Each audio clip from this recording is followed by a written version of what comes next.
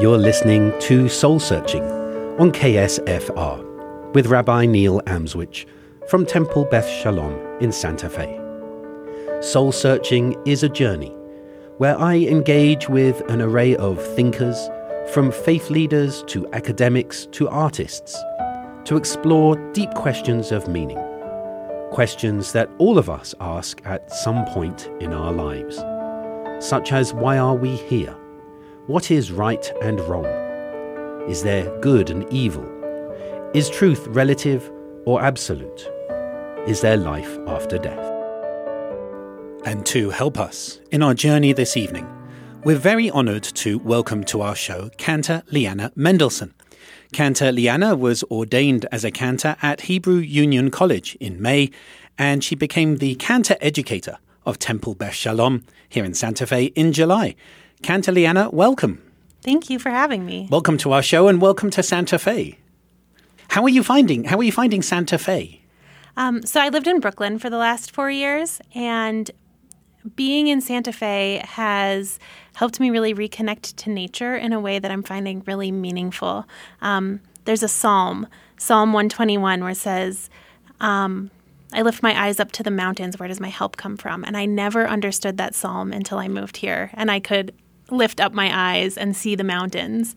So it's really beautiful. It's definitely a big adjustment from the big city life. Yes, it's not lifting up your eyes to the skyscrapers, is it? Yes. Yes. And so let's ask, we haven't had a cantor on the show yet. So what is a cantor? And for you, what's the difference between a cantor and a rabbi? So as a cantor, I am an ordained Jewish clergy person.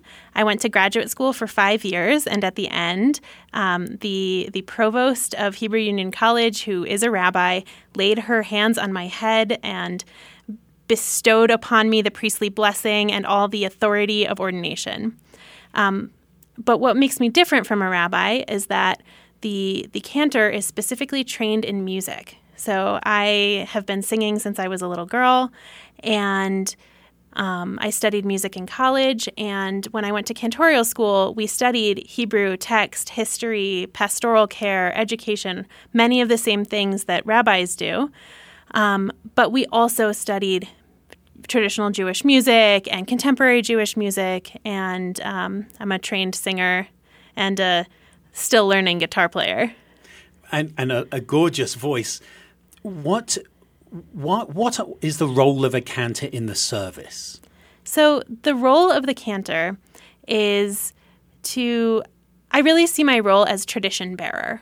I think that I've been trained in many different styles of music while I was in school, ranging from the ancient to the very new, but all of it is about creating traditions and creating memory. I think music is a way through which we access memory. We remember the things that we have heard sung, and we create new memories, and we pass down memory through song. And so I see my role as this bearer of tradition, as I said, and a creator of memory. And so the cantor, in many places, has a lot of responsibility for the worship and liturgy, and is the prayer leader together with the rabbi. It's fascinating when you say you're the tradition bearer, because ours is such a long tradition. It's a very heavy thing to carry, isn't it? Oh, absolutely. And I think, there are pieces of the tradition that I grew up with and pieces that I didn't. And taking them all on it's very much an honor and a privilege, and sometimes it feels like a lot. So there's a traditional cantorial music like chazanut, which would be, something with a lot of like embellishment, traditional chanting. And that was something that I never heard when I was growing up, and I had to learn in school.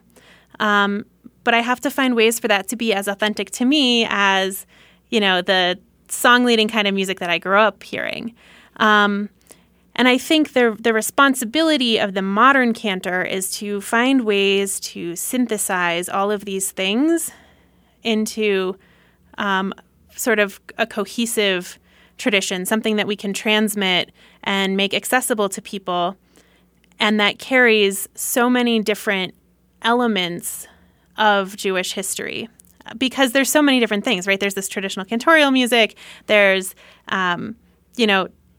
19th century German Reform music that's like hymns and chorales. And there's 20th century music that sounds like an art song. And then there's, camp stuff with the guitar and syncopated rhythms. And all of that is ours. And so it's my responsibility to make all of that mine and then to give all of that to my congregation. And you said a phrase. You said, partly responsible for creating tradition. How do you authentically create tradition? Because very often when I talk to religious people, they say, well, the tradition, we maintain that which is in the past. And we don't invent, we don't create, because to do so would be hubris, to do so would be elevating ourselves above that which has come in the past. That's clearly not where you're coming from. So what does it mean for you to create tradition as well as to bear tradition? I think music is always a creative act. I think prayer is always a creative act. And I might have learned how to sing something from someone, but then when I sing it, it's going to be different. Right? And so I think that in terms of creating tradition, I think we have to honor the past, but I don't think we're stuck at fully adhering to it, because I think that every new person adds something. So whatever I do is going to be different from whatever anyone else would do. And so there's going to be traditions at Temple Beth Shalom that are going to arise because I'm there and I'm a different person than has been there. And we have to listen and learn, but we still need to be creative and to understand that no matter how much we think we're sticking to tradition, every person puts their own stamp on it. You remind me of Rabbi Mordechai Kaplan's idea of the past has a vote, not a veto. I find that fascinating. You mentioned prayer as a creative act. How do you describe prayer more fully? Individual prayer, communal prayer? What is prayer to you? So I brought a poem, which is my very favorite poem, written by one of the national poets of Israel, Yehuda Amichai. I'm going to read it in English translation. I say with perfect faith that prayers preceded God, prayers created God, God created people, and people create prayers that create God, who creates people. And so, I said already. Share that again. Okay. That was so much. That was wonderful. I say with perfect faith that prayers preceded God. Prayers created God. God created people. And people create prayers that create God, who creates people. So it's this sort of cyclical, ongoing act of creation that happens all the time. I think, like I said already, prayer is a creative act. I think it is. I think prayer is something that helps us imagine who we are and what we want the world to be. And it helps us sort of create that. I think it was a study text recently that said something to the effect of prayer does not change the external world, but it changes me, who changes the external world. It was Rabbi Lionel Blue who wrote that. Right. So in this extraordinary poem that you brought, when it says that prayers preceded God and prayers created God, does that mean, that's a huge statement. Mm-hmm. Does that mean, well, what does that mean to create God? Does that mean to create awareness of God in our lives? Does that mean to literally create God? How do you understand that poem? I think of God in the Bible and in our liturgy, we see God as someone who speaks things into being, right? The story of creation, God said, "Let there be light," and then there was light. And so I think it's about sort of the power, the creative power of words and language. And so it is absolutely a bold statement. This is a particular theology. But I think for me, what I see as divine is the way that we can connect with each other and the way that we can connect with that which is bigger than ourselves. And I think we can speak that into being. And so that's how I see this idea of prayer as preceding God, right? We call God into our lives by speaking God into our lives, by speaking in these connections and presence. I'm fascinated by this. You've opened a huge door here. When God creates at the beginning, when God speaks, now I'm wondering, did God sing? Was the universe, was the world sung into being? I've always read it as read into being. And now as you're bringing this as a cantor, makes me wonder, what's the melody to the words? Because for me, as a rabbi, I'm often very text. It's there on the page. It doesn't have a sound. But for you, it's sounded. Does that resonate in any way? Am I going off on my own strange tangent? I mean, we have, the traditional chanting of the text. When you're saying that, I can hear playing in my head what it sounds like to chant the first few verses of the Torah. But I think that speech and song are not so distant from each other. Right. I think, it's all about the communication, and I think song is just adding another level of depth to how we're trying to communicate. And so, it's one thing for me to say in the High Holy Day liturgy, this is the day of judgment, this is the day of awe. And it's another thing for me to sing a very dramatic piece and really instill the feeling of awe into the congregation, hopefully. I think singing is speech with more power. So maybe because it did need to be powerful, maybe it was sung. We're going to take a pause. What a wonderful place for us to pause. You're listening to Soul Searching on KSFR with Rabbi Neil, my guest this evening, Cantor Leanna Mendelsohn, the cantor educator of Temple Beth Shalom, and we'll be back in just a moment.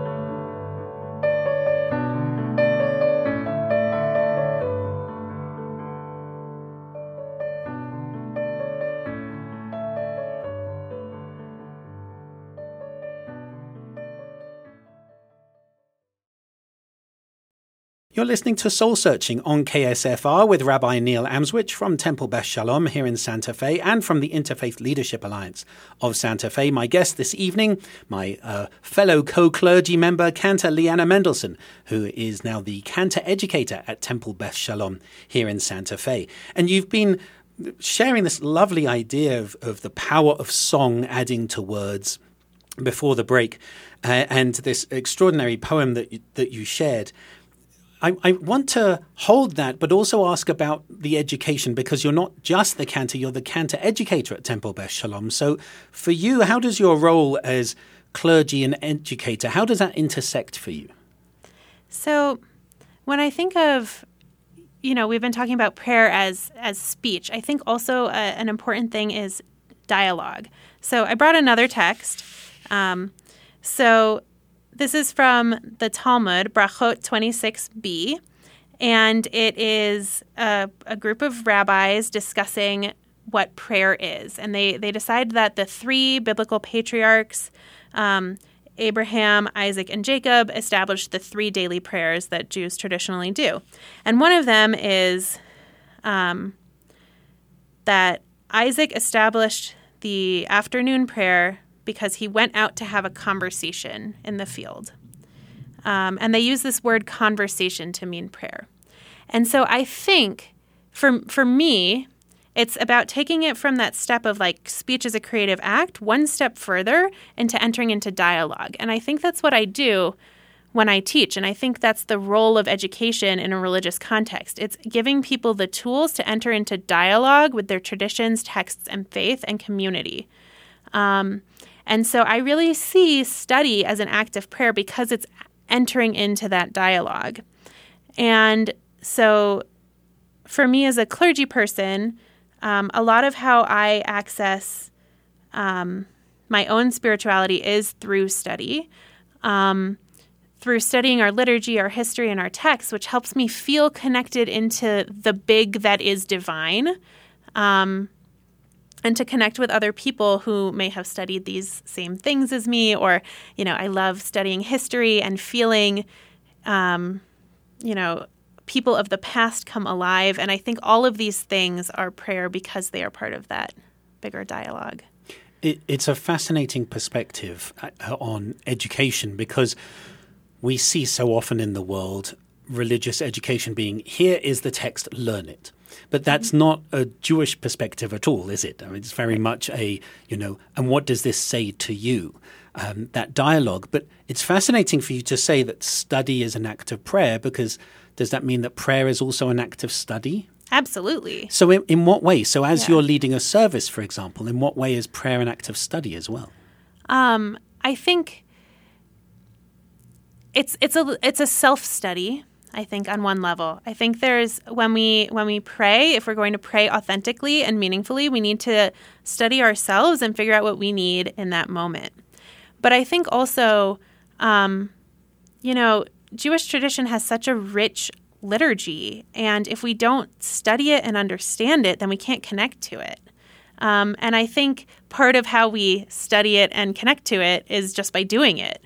So I think there's this, sort of deep relationship where you're kind of doing both at the same time, right? The more you repeat it, the deeper it becomes to you, and the more you want to repeat it. And I think of our prayer books and how they have so much marginalia, right? They've got all these extra readings. If you got bored during services, which you never would because of my singing. Of course. But if you did get bored during services, maybe during my sermons, you can flip through the prayer book, and there's so many additional ways to engage. And I think, that's such a very, very Jewish concept, going all the way back to the idea of like the Beit Midrash, where you would have a partner and you would work together and discuss a text. It's always been about that idea of discussion and dialogue. So this chavruta, this pairing, when you're dialoguing with someone, when you're teaching them, and they come up with something that's so outrageous and obviously not what the text originally intended, what does that mean for you as an educator? Because when we enter into dialogue, a dialogue necessitates that people are different. Otherwise, it's a dull dialogue. But then what do you do when something is so off the wall, so out there? What does that mean for you as an educator? I mean... Or is there such a thing? Yeah, I mean, there's such a thing as off the wall. I'm hoping this is like off the wall in a creative way and not a disrespectful way. But I think, even in the Talmud, we can see people disagreeing, and they wrote down all the disagreements, right? That's kind of the point of the text. I think, one of the sort of agendas of Jewish text and study is to realize that there's not one right answer, and that we can hold a lot of different things. And maybe we think, one perspective has more truth in it than another. But if someone believes and feels a certain perspective, we have to kind of like come to terms with that, I think, in these contexts. I really enjoy that. In some sense, what does it mean to have more truth? Maybe more the weight of traditional backing and interpretation, but that doesn't mean that we're bound by that, because maybe our past interpretations were very patriarchal or very authoritarian and so on. Right. And we can say, yes, but our text was traditionally interpreted that way, but we in the 21st century have a very different perspective. And it's really, really important. It's critical that we remember that when we say the tradition, we have to remember whose tradition it is, right? So, I'm a young woman. I was ordained as a cantor this spring. The first woman to be ordained as a cantor by my institution was ordained in 1975. And that's not that long ago. There are thousands of years before then. The ordination of cantors is a relatively recent invention. But the weight that was given to, cis male voices versus, other people and other people who are marginalized in other ways. When we look at tradition, it's important to say now, who else's tradition can we bring? And there's, all sorts of, women writing new liturgy or writing new interpretations of stories, and they're all newer, but that doesn't make them less, quote, traditional. I think this is a fascinating thing for us to consider because I come from the male perspective, obviously, and so it's easy for me to sort of plug in and go, well, Rashi says this, where really it's like my guy Rashi says this. Right. I was picked up by a bat mitzvah student recently for saying, when I was giving out some readings, and they said, why are so few of these written by women? And I hadn't even noticed. And so that cis white male normative aspect of Judaism, I find fascinating, especially for you to raise as a woman coming into clergy leadership. As you say, if the first female cantor was 1975, what does that mean for the voice of female clergy? What is that for you? Going back to the idea of the cantor taking ownership over all these different types of music and all the different pieces of the tradition, so much of this music was not written for our voices. Go on. And so, what a tenor can do is different to what I can do. And so that's something that has been an ongoing process at the institution I was ordained from, where women students and faculty are really working to find ways to sing this music and feel good about it. But there are times where, you have a male coach and he says something and you're like, my voice just doesn't do that. And so it's, again, like I said about tradition and everyone having their own stamp on it, right? Like if I sing something, it's going to sound different than someone else. And that's true whether I'm a woman or a man, but it's especially true in this context for this music that was designed for men now being sung by women.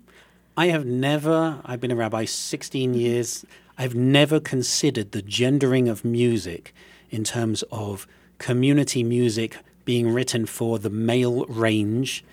That I think this is extraordinary. This is really important. There's also, the keys that I pick will always be perceived as higher than if a man was singing them. So my friends who are tenors can get away with much higher congregational keys, whereas people will be, put off and not feel like comfortable singing with me above about a C or a D. So there's this like perception and a level of comfort. And then, and then there's also the question of where do people of other genders, neither male nor female, people of non-binary genders fit into the musical landscape as well. And, that they also need to find ways to like sing this music and have it feel comfortable. So we're all trying to find our voices. I love this so much. Thank you so much for bringing this. I think, I started teaching a class before you arrived on Techines, on this female liturgy, and I tried to teach it, but I was so aware that I was teaching it from my own male perspective, and it really made me think about that sort of male normative aspect of education and of the Jewish community, and what does it mean for us to challenge it. The reason I mentioned the Techines is because they were hidden. They were published by men so that the women could have them, and they would have all these pamphlets, and eventually they just disappeared to the point that so many people don't even know about Techines. What does that mean for you then, with that in mind, this idea of almost that women might pop up from time to time. Beruria in the Talmud might pop up and teach men, and her story ends badly. Or the Maiden of Ludmir stands up and she leads her own community until she basically, according to the legend, marries a man and essentially loses all her power because she becomes housewife, even though that wasn't actually true. And what happened to her? It's like you're fighting this uphill battle of having to prove or having to say, no, this is as valid as everything else. How do you go about that? I know you've only got a few minutes, but how do you go about that as a young starting female clergy? How do you say this is women's voice is an authentic voice of Judaism and of religion? How do you do that? I mean, I think like for what I'm doing as myself a young woman, I think what's really important is modeling. I think that I had really strong female teachers in school, and that I will be that for other young women. I think it's important to be able to see ourselves in those kinds of things. One of the other things that I think is really important is there was recently a scholar who came up with sort of the Jewish answer to the Bechdel test. And I don't know how to say her name, so I can't say it on radio, but I believe it's spelled Kranjec. And what she suggested is that we make sure that on every source sheet, whenever we're doing a teaching, that there is at least one source by a woman. And that's a lot harder than you think it is, because the Jewish canon has so intensely privileged male voices, right? And we can assume that, all the Bible and all of the early commentaries, all of that was written by men. And so sometimes I do feel a little silly when I'm assembling a source sheet and I'm like, okay, so I've got the Rashi and the Rambam and someone's sermon from last week. But it's also important to remember that, Rashi and Rambam and everyone who's reading the Torah at any point in time is reading it through the lens of their time. And so I think it's really, really important to have lenses of our time too. Right. And so I think there is a little bit of a tendency to think something newer has less authority, but maybe it's more relevant for us. And it was all new once. Yeah.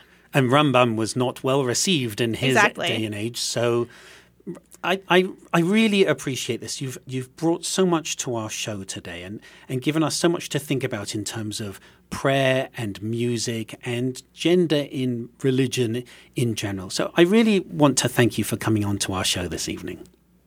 Thank you for having me. So thank you to Cantor Leanna Mendelsohn, the cantor educator of Temple Beth Shalom. It really has been wonderful having you with us. You've been listening to Soul Searching with Rabbi Neil Amswich from Temple Beth Shalom and from the Interfaith Leadership Alliance of Santa Fe. Until we return again in 2 weeks' time, keep searching.